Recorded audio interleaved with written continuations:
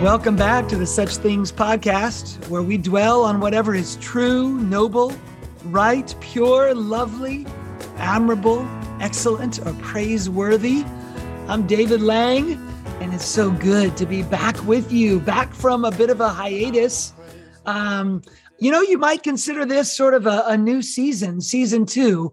We're not exactly doing seasons on this podcast, but we are coming up on our 1-year anniversary. And we're coming off of a hiatus here with a new series on, we're going to be getting into the life of David, some of my favorite material in the Bible. I am David, but not that David. But we're going to be looking at the books of 1st and 2nd Samuel. But before we get to David, we're going to talk about someone very special today. And to help me with that, to get us kicked off here, I have invited a special guest. Our first guest on the Such Things podcast. So far, it's only been me and Lisa together. But today, we have author, minister, thinker, and my sister, Elizabeth Thompson. Welcome. Thank you. I feel like there's supposed to be like staged, audience clapping, like, yay!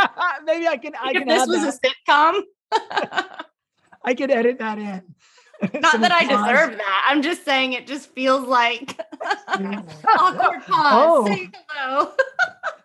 Do you usually get that on other podcasts that you No, I don't. I don't. Okay.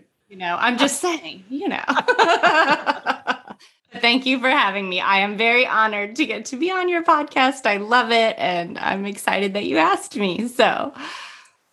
Well, good. It's so good. And, of course, the way we are doing this, our listeners, you will only be hearing our voices, but I get to see your face on my computer screen. And it's always good to see you. Now, I do get to see Elizabeth fairly regularly because she lives just over the border in Wilmington, North Carolina, about an hour and a half north of us, with her husband, Kevin, a great minister, man of God, friend, and their 4 children and their dog. Their kids are like my kids' favorite people in the world. So we get up there as much as we can. But Elizabeth is, I see, I almost did it. I said, Elizabeth is with me today. Elizabeth is just has such an incredible, Elizabeth, you have such a great heart for God, but also a mind for God, a pen for God. You're a communicator of God, which I love about you. You have helped me. It's a number of key junctures in my life. And you're a writer. So I know people are going to love what you have to say today, and they're going to want to hear more from you if they haven't already. So where can they go to find out more from your ministry and your writing and all that? Oh, yeah. Well, I love connecting with people. I write because there's a person on the other end of those words reading them. So I would love to connect with any of your listeners. My website is LizzieLife.com, or you can also get there by going to ElizabethLangThompson.com. And then, I'm real active on all the usual suspects of social media, Facebook, Instagram. Just look up Elizabeth Lang Thompson and you'll find me there. I have a new YouTube channel. Actually, this is a bit of an experiment for me because I just wrote my first Christian book for teen girls called All the Feels for Teens. And so I'm venturing into the world of YouTube. All the Feels for Teens. For teens, yes. I have an adult version of that book. As you know, David, I'm a big feeler, lots of feelings, and I'm sure we'll talk about that today. Yes. But so you can find me on YouTube now too. So it's kind of fun. Fantastic. So what are you, since I'm your brother, you can share some inside secrets. Like what have you been working on lately? What's next for LizzieLife.com? Yeah. What's going on?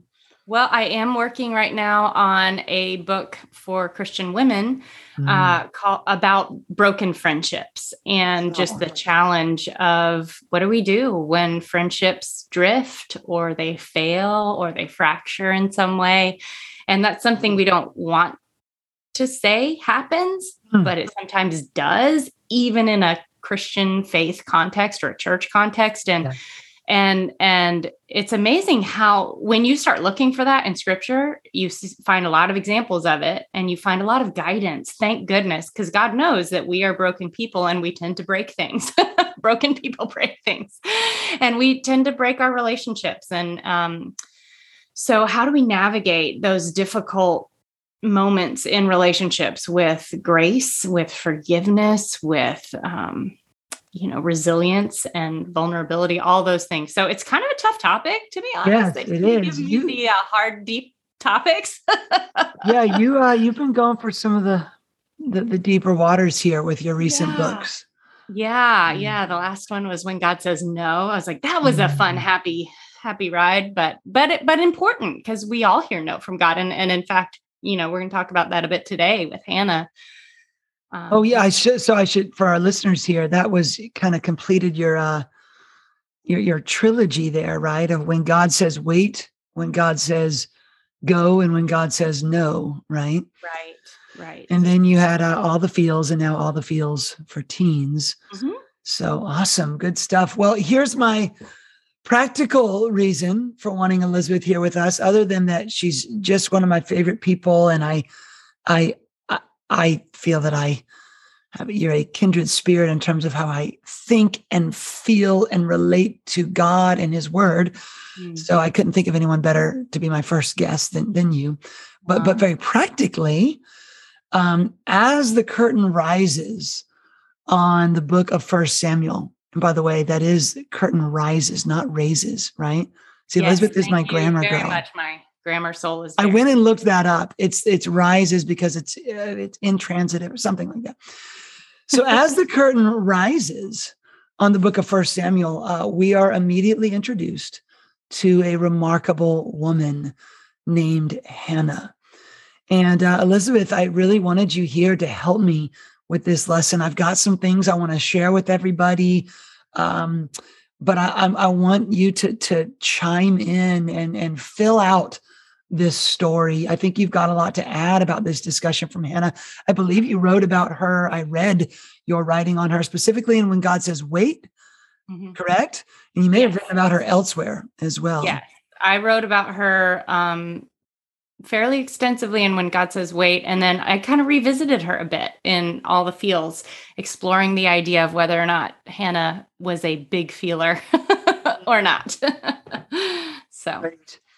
Well, let's jump in. I'm going to get us started, and I'm going to read some scripture and set the stage, and then we'll come. Elizabeth, you can come back in. So, I'm going to read some from 1 Samuel chapter 1, but I have to first reference this one line to set the stage for us from chapter 3, verse 1. It says, "In those days, the word of the Lord was rare." And I think we need to know that as we come into the story here, the story not only of Hannah, but the whole world of 1 Samuel, this starting the time of the kings. It's a bit of a dark time in Israel's history. In fact, we learn in, I believe, chapter 2, we'll learn that those who should have been leaders and shepherds of God's people had become corrupt and were using their position as an opportunity to take advantage of the people. That would be Eli's wicked sons, the priests. But let's go 1 Samuel chapter 1, verse 1, and let's meet Hannah and talk here about Hannah's hurting heart. It says, there was a certain man from Ramathaim, a Zuphite, from the hill country of Ephraim, whose name was Elkanah. I will not attempt to give his whole genealogy here, but it continues. He had 2 wives, one who was called Hannah and the other Peninnah or Peninnah. Peninnah had children, but Hannah had none. Year after year, this man went up from his town to worship and sacrifice to the Lord Almighty at Shiloh, where Hophni and Phinehas, the 2 sons of Eli, were priests of the Lord. Whenever the day came for Elkanah to sacrifice, he would give portions of the meat to his wife Peninnah and to all her sons and daughters. But to Hannah, he gave a double portion because he loved her, and the Lord had closed her womb. And because the Lord had closed her womb, her rival kept provoking her in order to irritate her. This went on year after year. Whenever Hannah went up to the house of the Lord, her rival provoked her till she wept and would not eat. Elkanah, her husband, would say to her, Hannah, why are you weeping? Why don't you eat? Why are you downhearted? Don't I mean more to you than 10 sons? And we'll pause there for now. Let's just comment here. And, it says that God had closed Hannah's womb. We meet Hannah and we find this out about her. And that right off the bat, that causes me, Elizabeth, to scratch my head. I'm like, wait, did God close her womb? Like sometimes the scripture attributes things to God. And I don't know, I'm not exactly a Bible scholar. Like, man, did God really do this?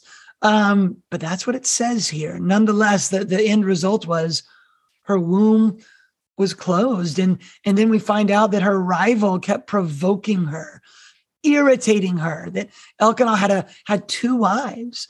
Polygamy was practiced widely in their day and age. And she was being provoked, irritated. It says this went on year after year. And even her husband, he tried to help her, but he couldn't relate. I mean, honestly, I read what he said to her and I'm like, oh man, you blew it. I've tried that one before. Don't pull those words back in, buddy. Yeah, buddy, you blew it. Trust me, that line doesn't work. But like he couldn't relate. He's like, don't I mean more to you than 10 children? And he's trying, I think he loved her, and hated to see his wife suffering, but he couldn't understand. I don't think that was probably not very helpful. And here she is, after these years, feeling perhaps abandoned by God, certainly opposed by an enemy or a frenemy. This other wife here, misunderstood by a friend or a spouse, and it's dragging on. I'm sure she's asking, will this ever get better? Elizabeth, what do you think about Hannah's journey here that she's on?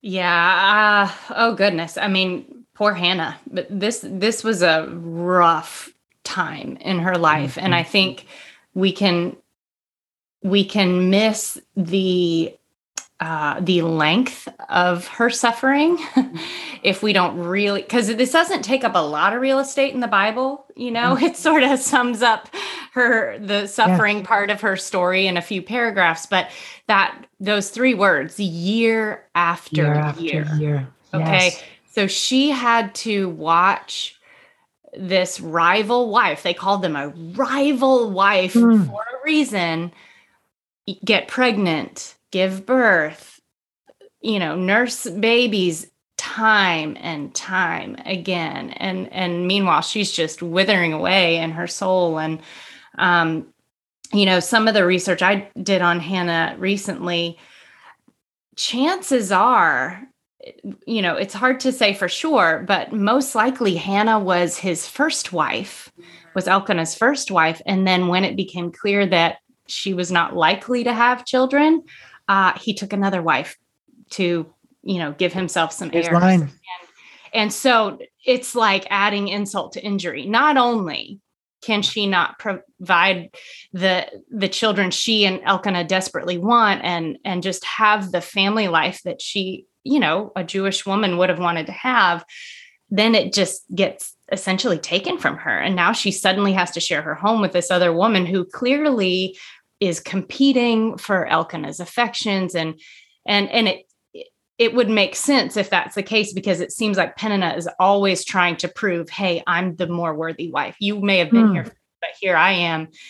And so just the pain and the shame that Hannah would have felt, for a woman, there was no greater shame than to not be able to have children. And they did. I think scripture, more than giving us a theology on God causing suffering, I think that phrase, because the Lord had closed Hannah's womb, more reflects the way the Jews would have thought about it. They would have thought, God did this to you, you must have sinned. I mean, Psalm 127 talks about sons are an inheritance from the Lord. And so they really took that as, well, the converse is also true. If you don't have children, you're under a curse from the Lord. You've done something wrong. Search your heart. Like, this is your fault.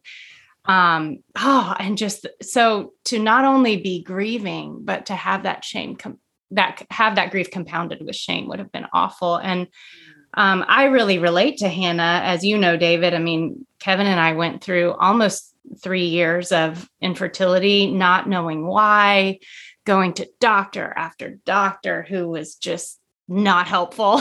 I couldn't find answers. And I know this journey she's been on, and I didn't go through it as long as she did. And I, thank goodness, Kevin didn't, marry some other girl in the meantime. Thankfully, that wasn't an option. Not that he would have wanted to.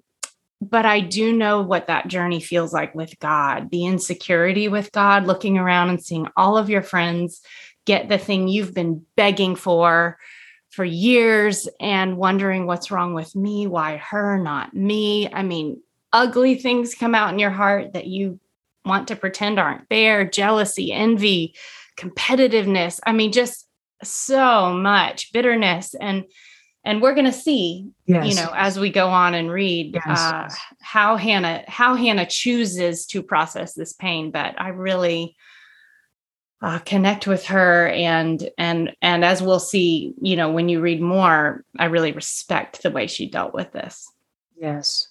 Yeah. Well, let's read on, and we'll come back. I mean, because the story continues, and I think, and even for men listening, I think we can all relate to this idea of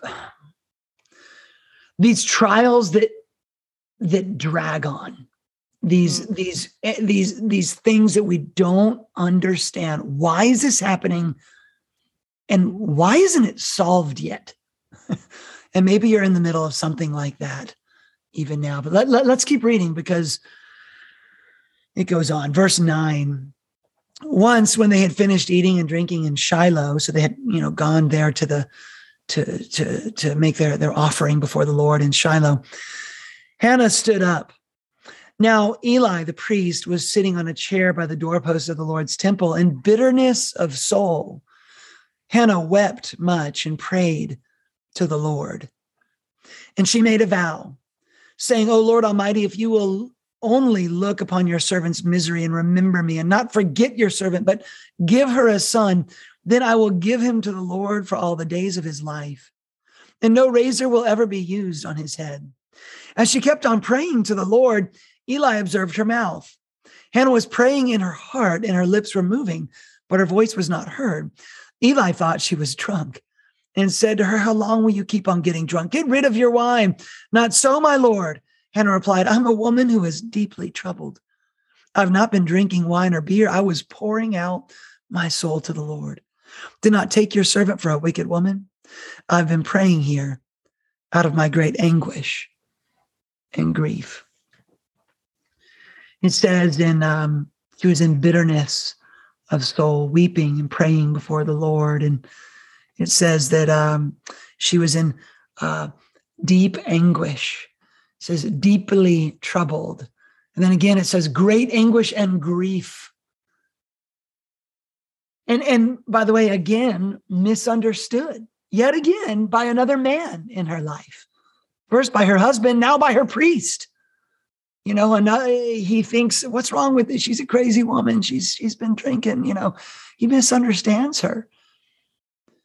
And as the years, I think sometimes as a trial, days turn into weeks, months, maybe even years, as they did in Hannah's case. And maybe we continue to be even misunderstood.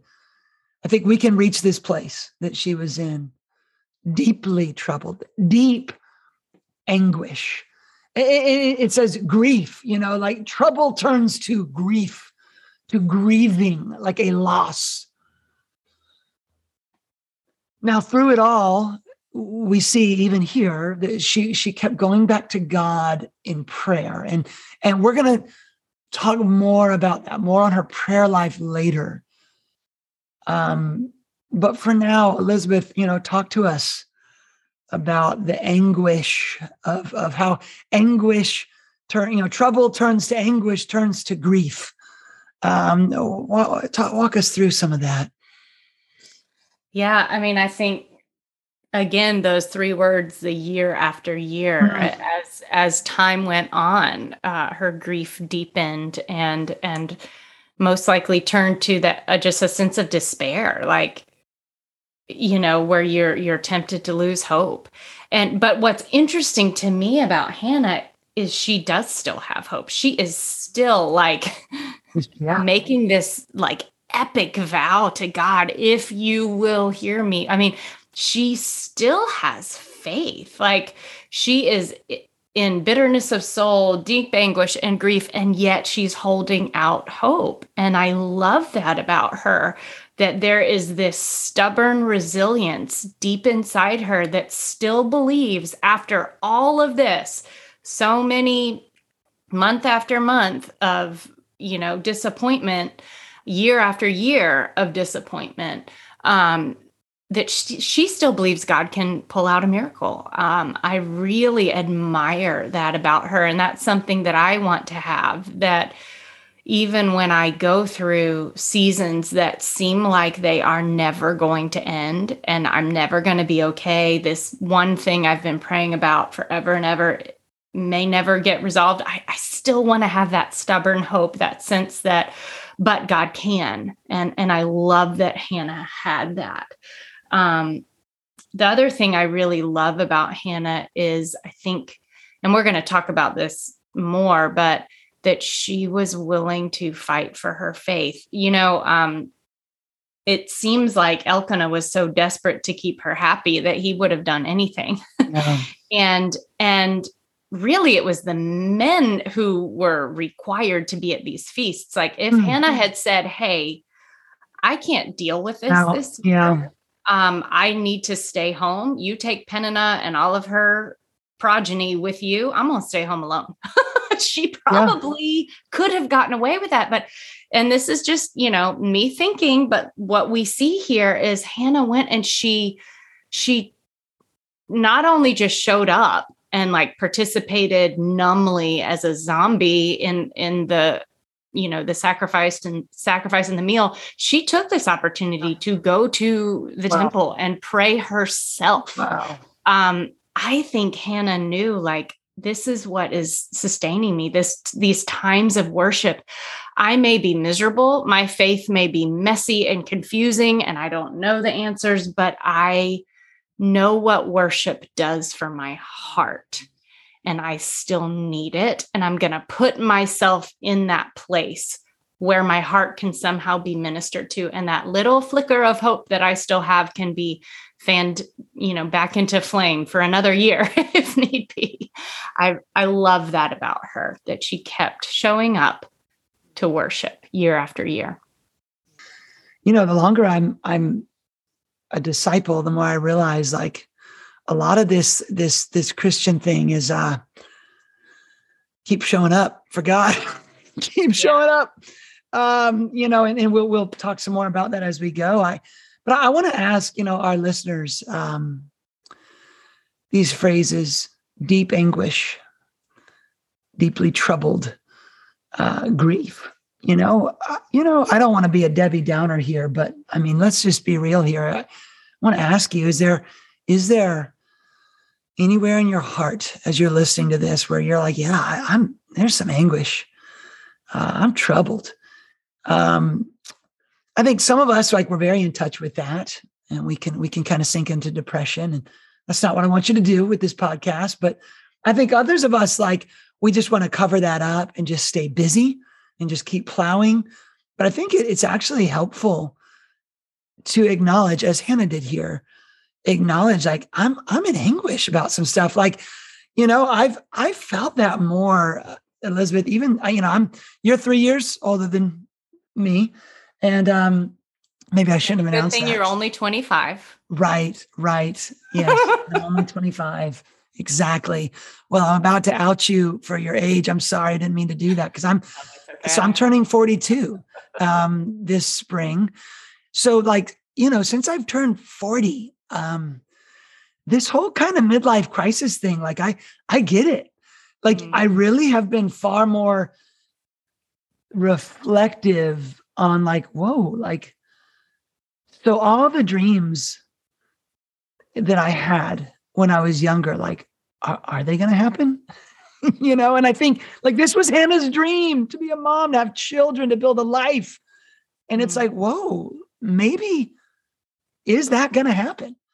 And I've felt some of that, as a minister, plans that I had that God has just not brought them to fruition or taken them in a different direction. And I found myself, and then, as Elizabeth, we won't talk too much about this, but, our dad is dealing with memory loss and some dementia issues. And man, a few years ago, I just was grieving that. But I think I'm learning to deal with that, but it's like these things that go on, these trials that don't just resolve quickly. Those are the ones that I think we're talking about today, and that Hannah was dealing with. And I love what you said, that she kept showing up and she kept praying like faithful prayers, like holding out hope. And I find that a lot. I'm like, and my life is good. My life is good. As Nacho Libre say, Nacho Libre. Like I do have a great life. I'm blessed. I have children, beautiful, healthy children. So I don't want to be dramatic, but you feel these things sometimes. And got to keep showing up, keep a faithful spirit as Hannah did. And Elizabeth, I'll read on unless you have something else to say on this section. Yeah, no, I just think Hannah knew how to keep herself filled up. And these times, as much as they were painful, they must have been what filled her back up and kept her going, and we all got to figure out, how do we do that spiritually? When we are in one of those long slogs of suffering, how do we stay filled up? How do we keep our faith from burning out? So, and in a sense, like, gosh, that's kind of where the world's been. This 2 years pandemic, it's like year after year. Did any of us expect that COVID-19, when we first heard that term, would be a year after year struggle? I thought it would be like a month, but anyway, here we are. Yeah. And thank God, I think we're beginning to be able to move forward, but let's read on here. 1 Samuel 1, verse 17. Eli answered, this is right after her prayer. Eli answered, "Go in peace, and may the God of Israel grant you what you have asked of him." She said, "May your servant find favor in your eyes." Then she went her way and ate something. Her face was no longer downcast. Early the next morning, they arose and worshiped before the Lord and went back to their home at Ramah. Elkanah lay with Hannah, his wife, and the Lord remembered her. So in the course of time, Hannah conceived and gave birth to a son. She named him Samuel, saying, "Because I asked the Lord for him." I'm going to skip on down to verse 24 here. After he was weaned, she took the boy with her, young as he was, along with a 3-year-old bull, an ephah of flour, skin of wine, and brought him to the house of the Lord at Shiloh. When they had slaughtered the bull, they brought the boy to Eli, and she said to him, "As surely as you live, my Lord, I am the woman who stood here beside you praying to the Lord. I prayed for this child, and the Lord has granted me what I asked of him. So now I give him to the Lord. For his whole life, he will be given over to the Lord." And he worshiped the Lord there. Well, if that first part was about Hannah's hurting heart, I call this second part Hannah's bittersweet blessing. God came through. Finally, God came through. He remembered her. She has a baby, a precious baby, Samuel. But then she gives up the baby. She sends him to the house of the Lord. And I'm like, wait, no, like this is not the happy ending that we were, waiting on here. Why doesn't she get her happy ending? Honestly, this is a bit of a head scratcher to me. I'm like, wow, what kind of faith? Like, I mean, Elizabeth, maybe you can illuminate us on this. I mean, maybe you have some insight. Like, this is a tough one. Like, she gets what she waited for and then sends him off to the Lord's house. What in the world? Yeah, I mean, it astounds me too, because I know that when God finally gave me my first miracle baby, I remember my Cassidy, Joy. born on Christmas night, 2005, I could not have fathomed, letting someone else raise her for me. But Hannah was a woman of her word, and she stuck to it. And, we do see that it always makes my mama heart feel a little bit, just a tiny bit better when I see that she would go up every year to see him and bring him a new a coat. A little coat. Wasn't it a coat? Yes, yeah. I love that moment. So I'm like, okay, so she didn't drop him off and never see him again, but still, I mean, I'm not at all downplaying her sacrifice. But my guess as a mom is she chose to view this as an incredible honor that her son was being raised in the temple for very special purposes.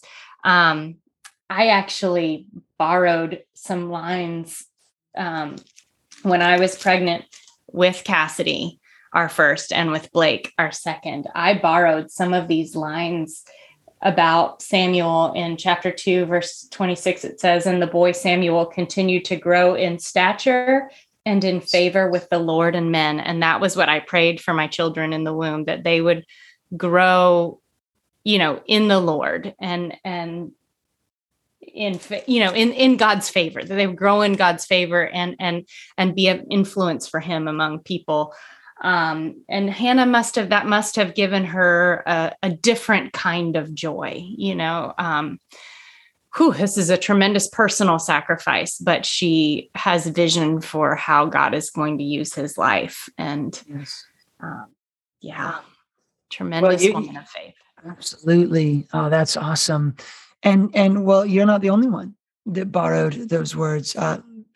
Luke borrowed those words as well in describing Jesus, the boy Jesus, as he grew up. He grew in wisdom and stature and favor with God and men. And yes. I do think that little nugget that Luke dropped in, borrowing the same words that you did, I do think is a testimony to what you just said, that Hannah chose to believe that this was an honor and that this boy was going to somehow, God had a plan for this boy. It turned out that this boy would be integral in the coming of the kingdom, in the coming of King David, and in the coming of the son of David. The words that describe this boy were used to describe Jesus himself, who knew? So anyway, maybe we'll circle back to that, but wow, it's like she somehow had this faith. Man, there's a lot to think about with this. Yeah. Wow.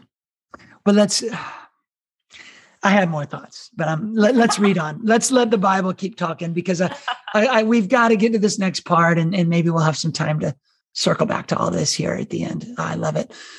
We need to read Hannah's prayer of pain in chapter 2. And it's a prayer of pain, but it is a prayer of faith, of incredible faith. But I want to read her whole prayer in chapter 2, 1 Samuel 2, verses 1 through 11. And I want to talk about her prayer life, because we've been dancing around it, but we've got to learn some stuff from this woman here. Then Hannah prayed and said, "My heart rejoices in the Lord. In the Lord, my horn is lifted high. My mouth boasts over my enemies, for I delight in your deliverance. There is no one holy like the Lord. There is no one besides you. There is no rock like our God. Do not keep talking so proudly, or let your mouth speak such arrogance. Oh, you know who she was thinking of there, by the way. That's Peninnah. For the Lord is a God who knows. Oh man, that's a good line right there. Mm-hmm. The Lord is a God who knows. He knows the things that they're deep, deep, deep in our heart that no one else knows, the pain that no one else knows. He knows it. Her own husband didn't know it. Her priest didn't know it. They couldn't understand it. He says, but she said, the Lord is a God who knows, and by him deeds are weighed. The bows of the warriors are broken, but those who stumbled are armed with strength. Those who were full hire themselves out for food, but those who are hungry hunger no more. See, she who was barren has borne 7 children, but she who has had many sons pines away. The Lord brings death and makes alive. He brings down to the grave and raises up. The Lord sends poverty and wealth. He humbles and he exalts. He raises the poor from the dust, and he lifts the needy from the ash heap. He seats them with princes and has them inherit a throne of honor. For the foundation of the earth are the Lord's. Upon them he has set the world. He will guard the feet of his saints, but the wicked will be silenced in darkness. It is not by strength that one prevails. Those who oppose the Lord will be shattered. He will thunder against them from heaven. The Lord will judge the ends of the earth. He will give strength to his king and exalt the horn of his anointed. Then Elkanah went home to Ramah, but the boy ministered before the Lord under Eli, the priest. These words of Hannah, the words of her prayer, this is the prayer of a long-suffering woman who has seen much. This is a seasoned, mature faith, a battle-scarred faith. And she has, what I see in the words of this prayer, is that she has come to put her trust completely in a God whose ways she does not completely understand. Elizabeth, I love that. She's like, she's talking how God raises up, he tears down. And she's like, she acknowledges like, we don't fully get you, God, comprehend you, but we honor you. And we still choose to trust you. And man, for all of us reading this, all of us listening here, like, man, can't we relate to this prayer? Like, I know I can. Like, I am so glad that prayers like this are in the Bible, because it vindicates much of my prayer life where I'm like, God, I love you. You're awesome. I don't get you right now, but you're awesome. And I'm going to keep showing up. Elizabeth, what do your thoughts on this prayer? Yeah, I love this prayer. I like everything that you just said. I echo and amen. Yeah, I think Hannah learned, and perhaps she learned this through her suffering, but she learned how to balance that precarious place where you're like, I trust you, God, but I honestly don't totally get it. I don't see all that you're doing here. And I think we need to, we have this misconception. I think sometimes as Christians, we tell one another and we tell ourselves, one day this is all going to make sense.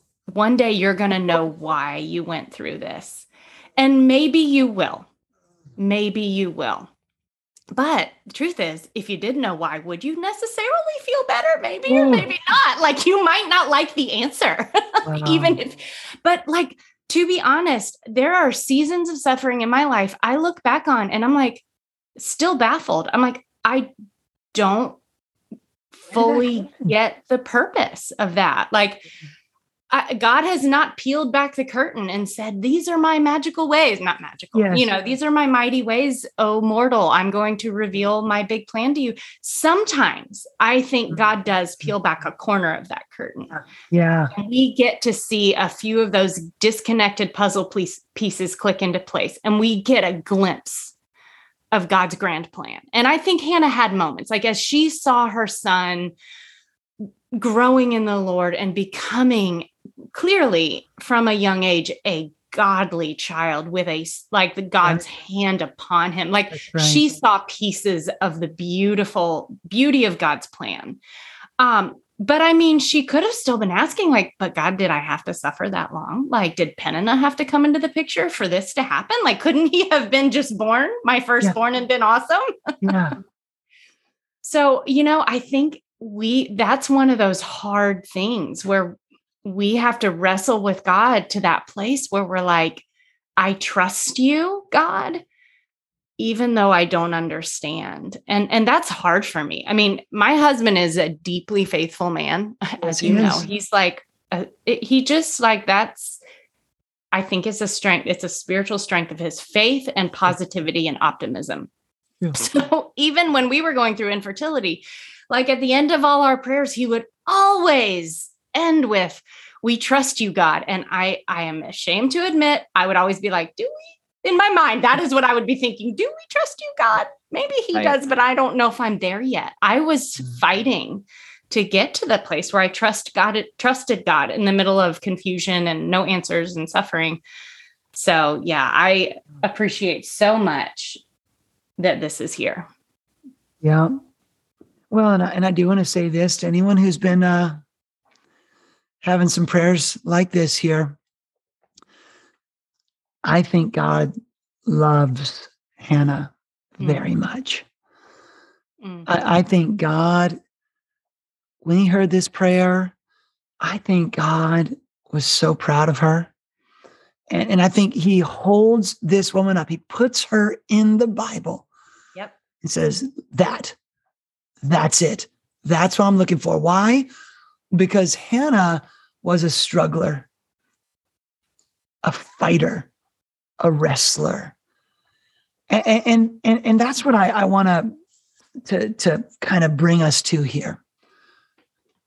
We are wrestlers with God, strugglers with God. You want to know what a Christian is?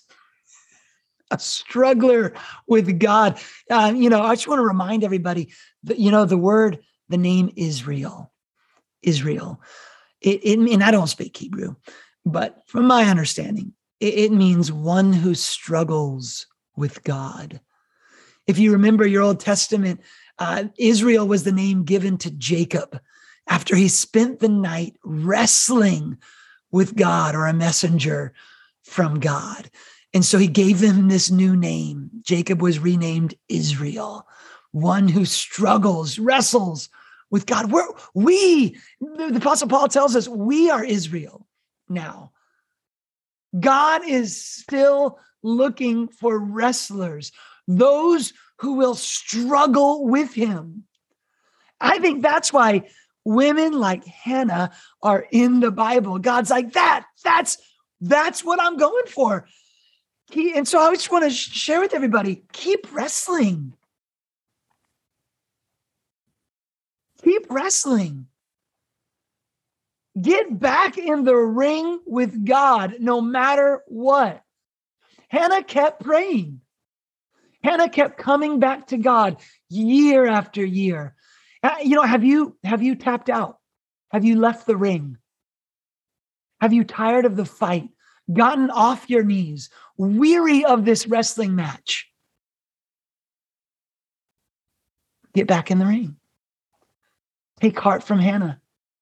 Take courage. Get back on your knees with your maker. Keep wrestling.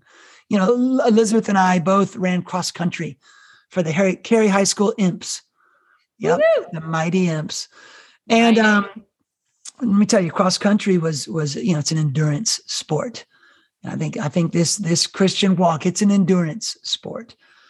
And but often guys from the wrestling team would come and run with the cross country team because it was the off season for the wrestlers and they needed to stay in shape. And, we'd have soccer players come run with us and some other athletes would come train with us when they were in their off seasons or whatever. Let me tell you, the ones who could endure the pain, the ones who actually were pretty good cross-country, like crossover athletes, it was the wrestlers. Because wrestlers know how to subject themselves to ongoing pain and struggle. Guys, this is when God chose, what am I going to call my people? How about Israel? Strugglers, wrestlers. And so I just want to urge all of us listening, have you left the ring? Have you tapped out? We got to get back in the ring, Elizabeth. And that's hard to do, isn't it? Oh, yeah. Oh, yeah. One of the things that really stands out to me about the way that Hannah wrestled in prayer was how she was raw and she was real with God. Weeping, tears pouring down, being honest, like we even sense her bitterness towards Peninnah coming out, she's honest about that. And that's right. But in the midst of all that rawness and realness, she maintained reverence. And that's one of the big things that for me, I take away from her example in her prayer life is, okay, when I am suffering and when I am wrestling with something with God that I don't understand, I think our temptation is to point the finger at God. Our temptation is to take it one step too far and say, God, I don't deserve this. And you are wrong for putting me through this. And I think that's that line we don't see Hannah crossing. Right. We see her maintaining a respect for, I don't get this, God, but you're still God and I am not. And that's, I think, if you're in one of those wrestling seasons where you're like, what can I say? What can't I say? Perhaps Hannah's example can help you wrestle through that to, okay, I can be totally honest about I can ask my questions. Right. I can express my sorrow. I can express my grief, my bitterness, my frustration, just without pointing the finger, without turning my questions into accusations. And that is something that I have turned to time and again. And the Psalms, I think, are helpful in this as well. Some of these examples in the Bible of prayer by people who are in pain, that they learned how to walk that line, and God He welcomes that honesty.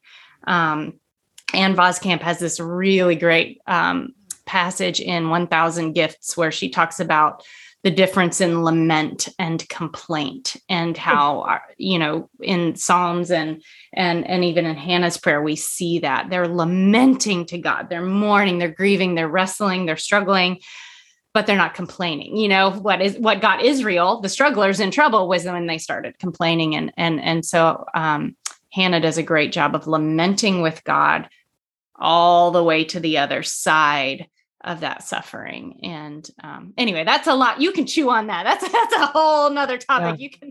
That's good. That's so good. Lament and complaint. But let's not talk about that because that will convict me way too much.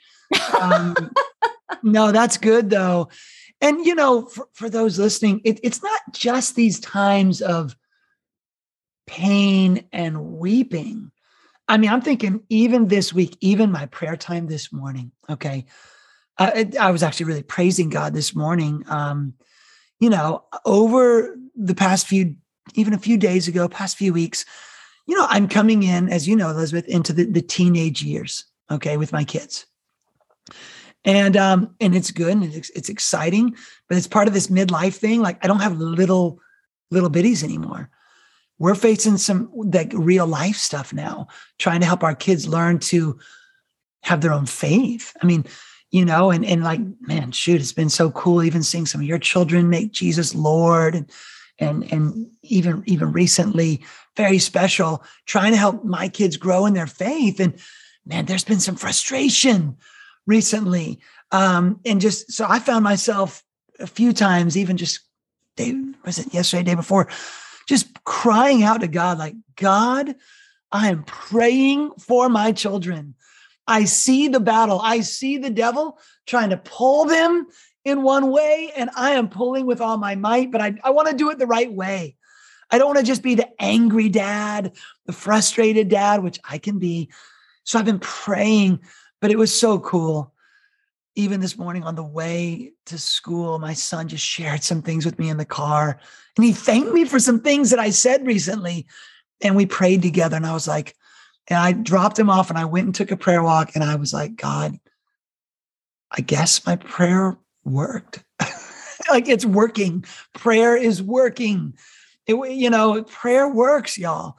Get back in the ring and pray, pray, pray, pray. And if you're doubting the power of prayer, just remember Jesus. Remember the Lord. Jesus was a wrestler. We see him in the Garden of Gethsemane. We see him throughout his life.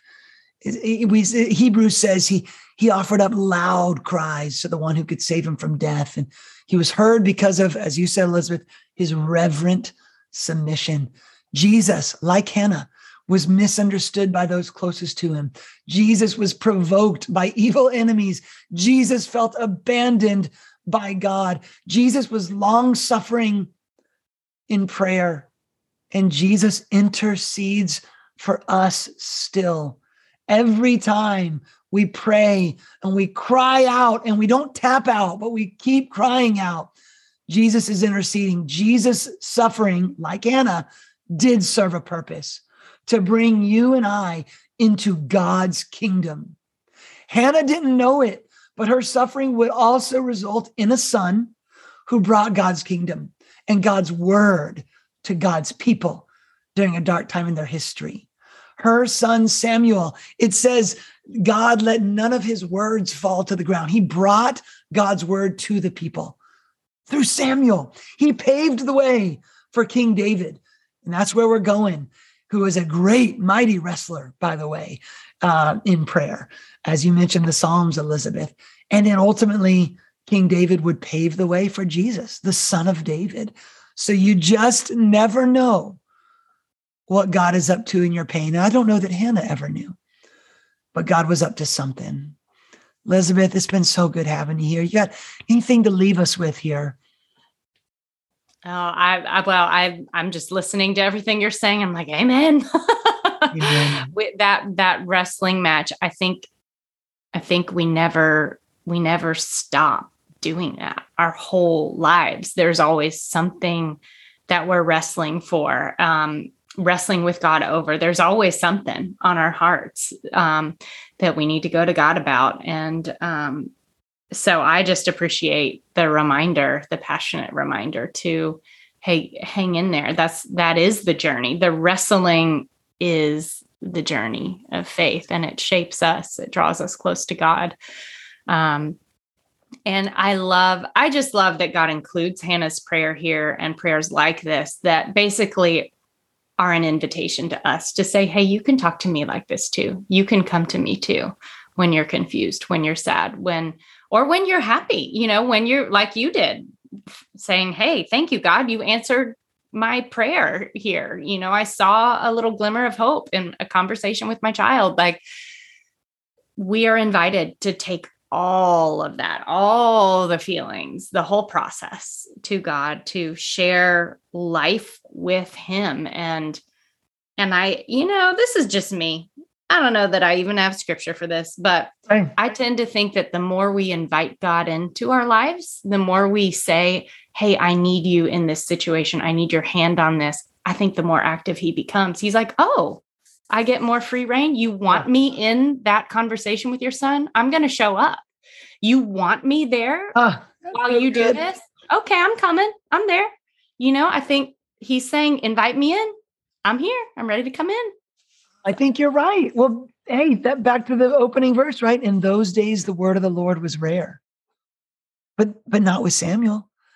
Samuel must have been a different spirit. He probably learned it. He had the spirit of his mother. He let the word of God into his life. I love that, Elizabeth. Well, I'm going to leave everyone with that beautiful thought from a beautiful person. I love you, Elizabeth. Thank you for being here today. Go check her out, LizzieLife.com. right? Mhm. Check it out.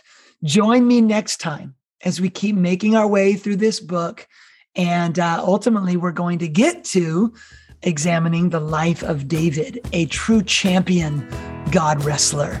So we'll see you next time here on the Such Things podcast. Thanks for joining.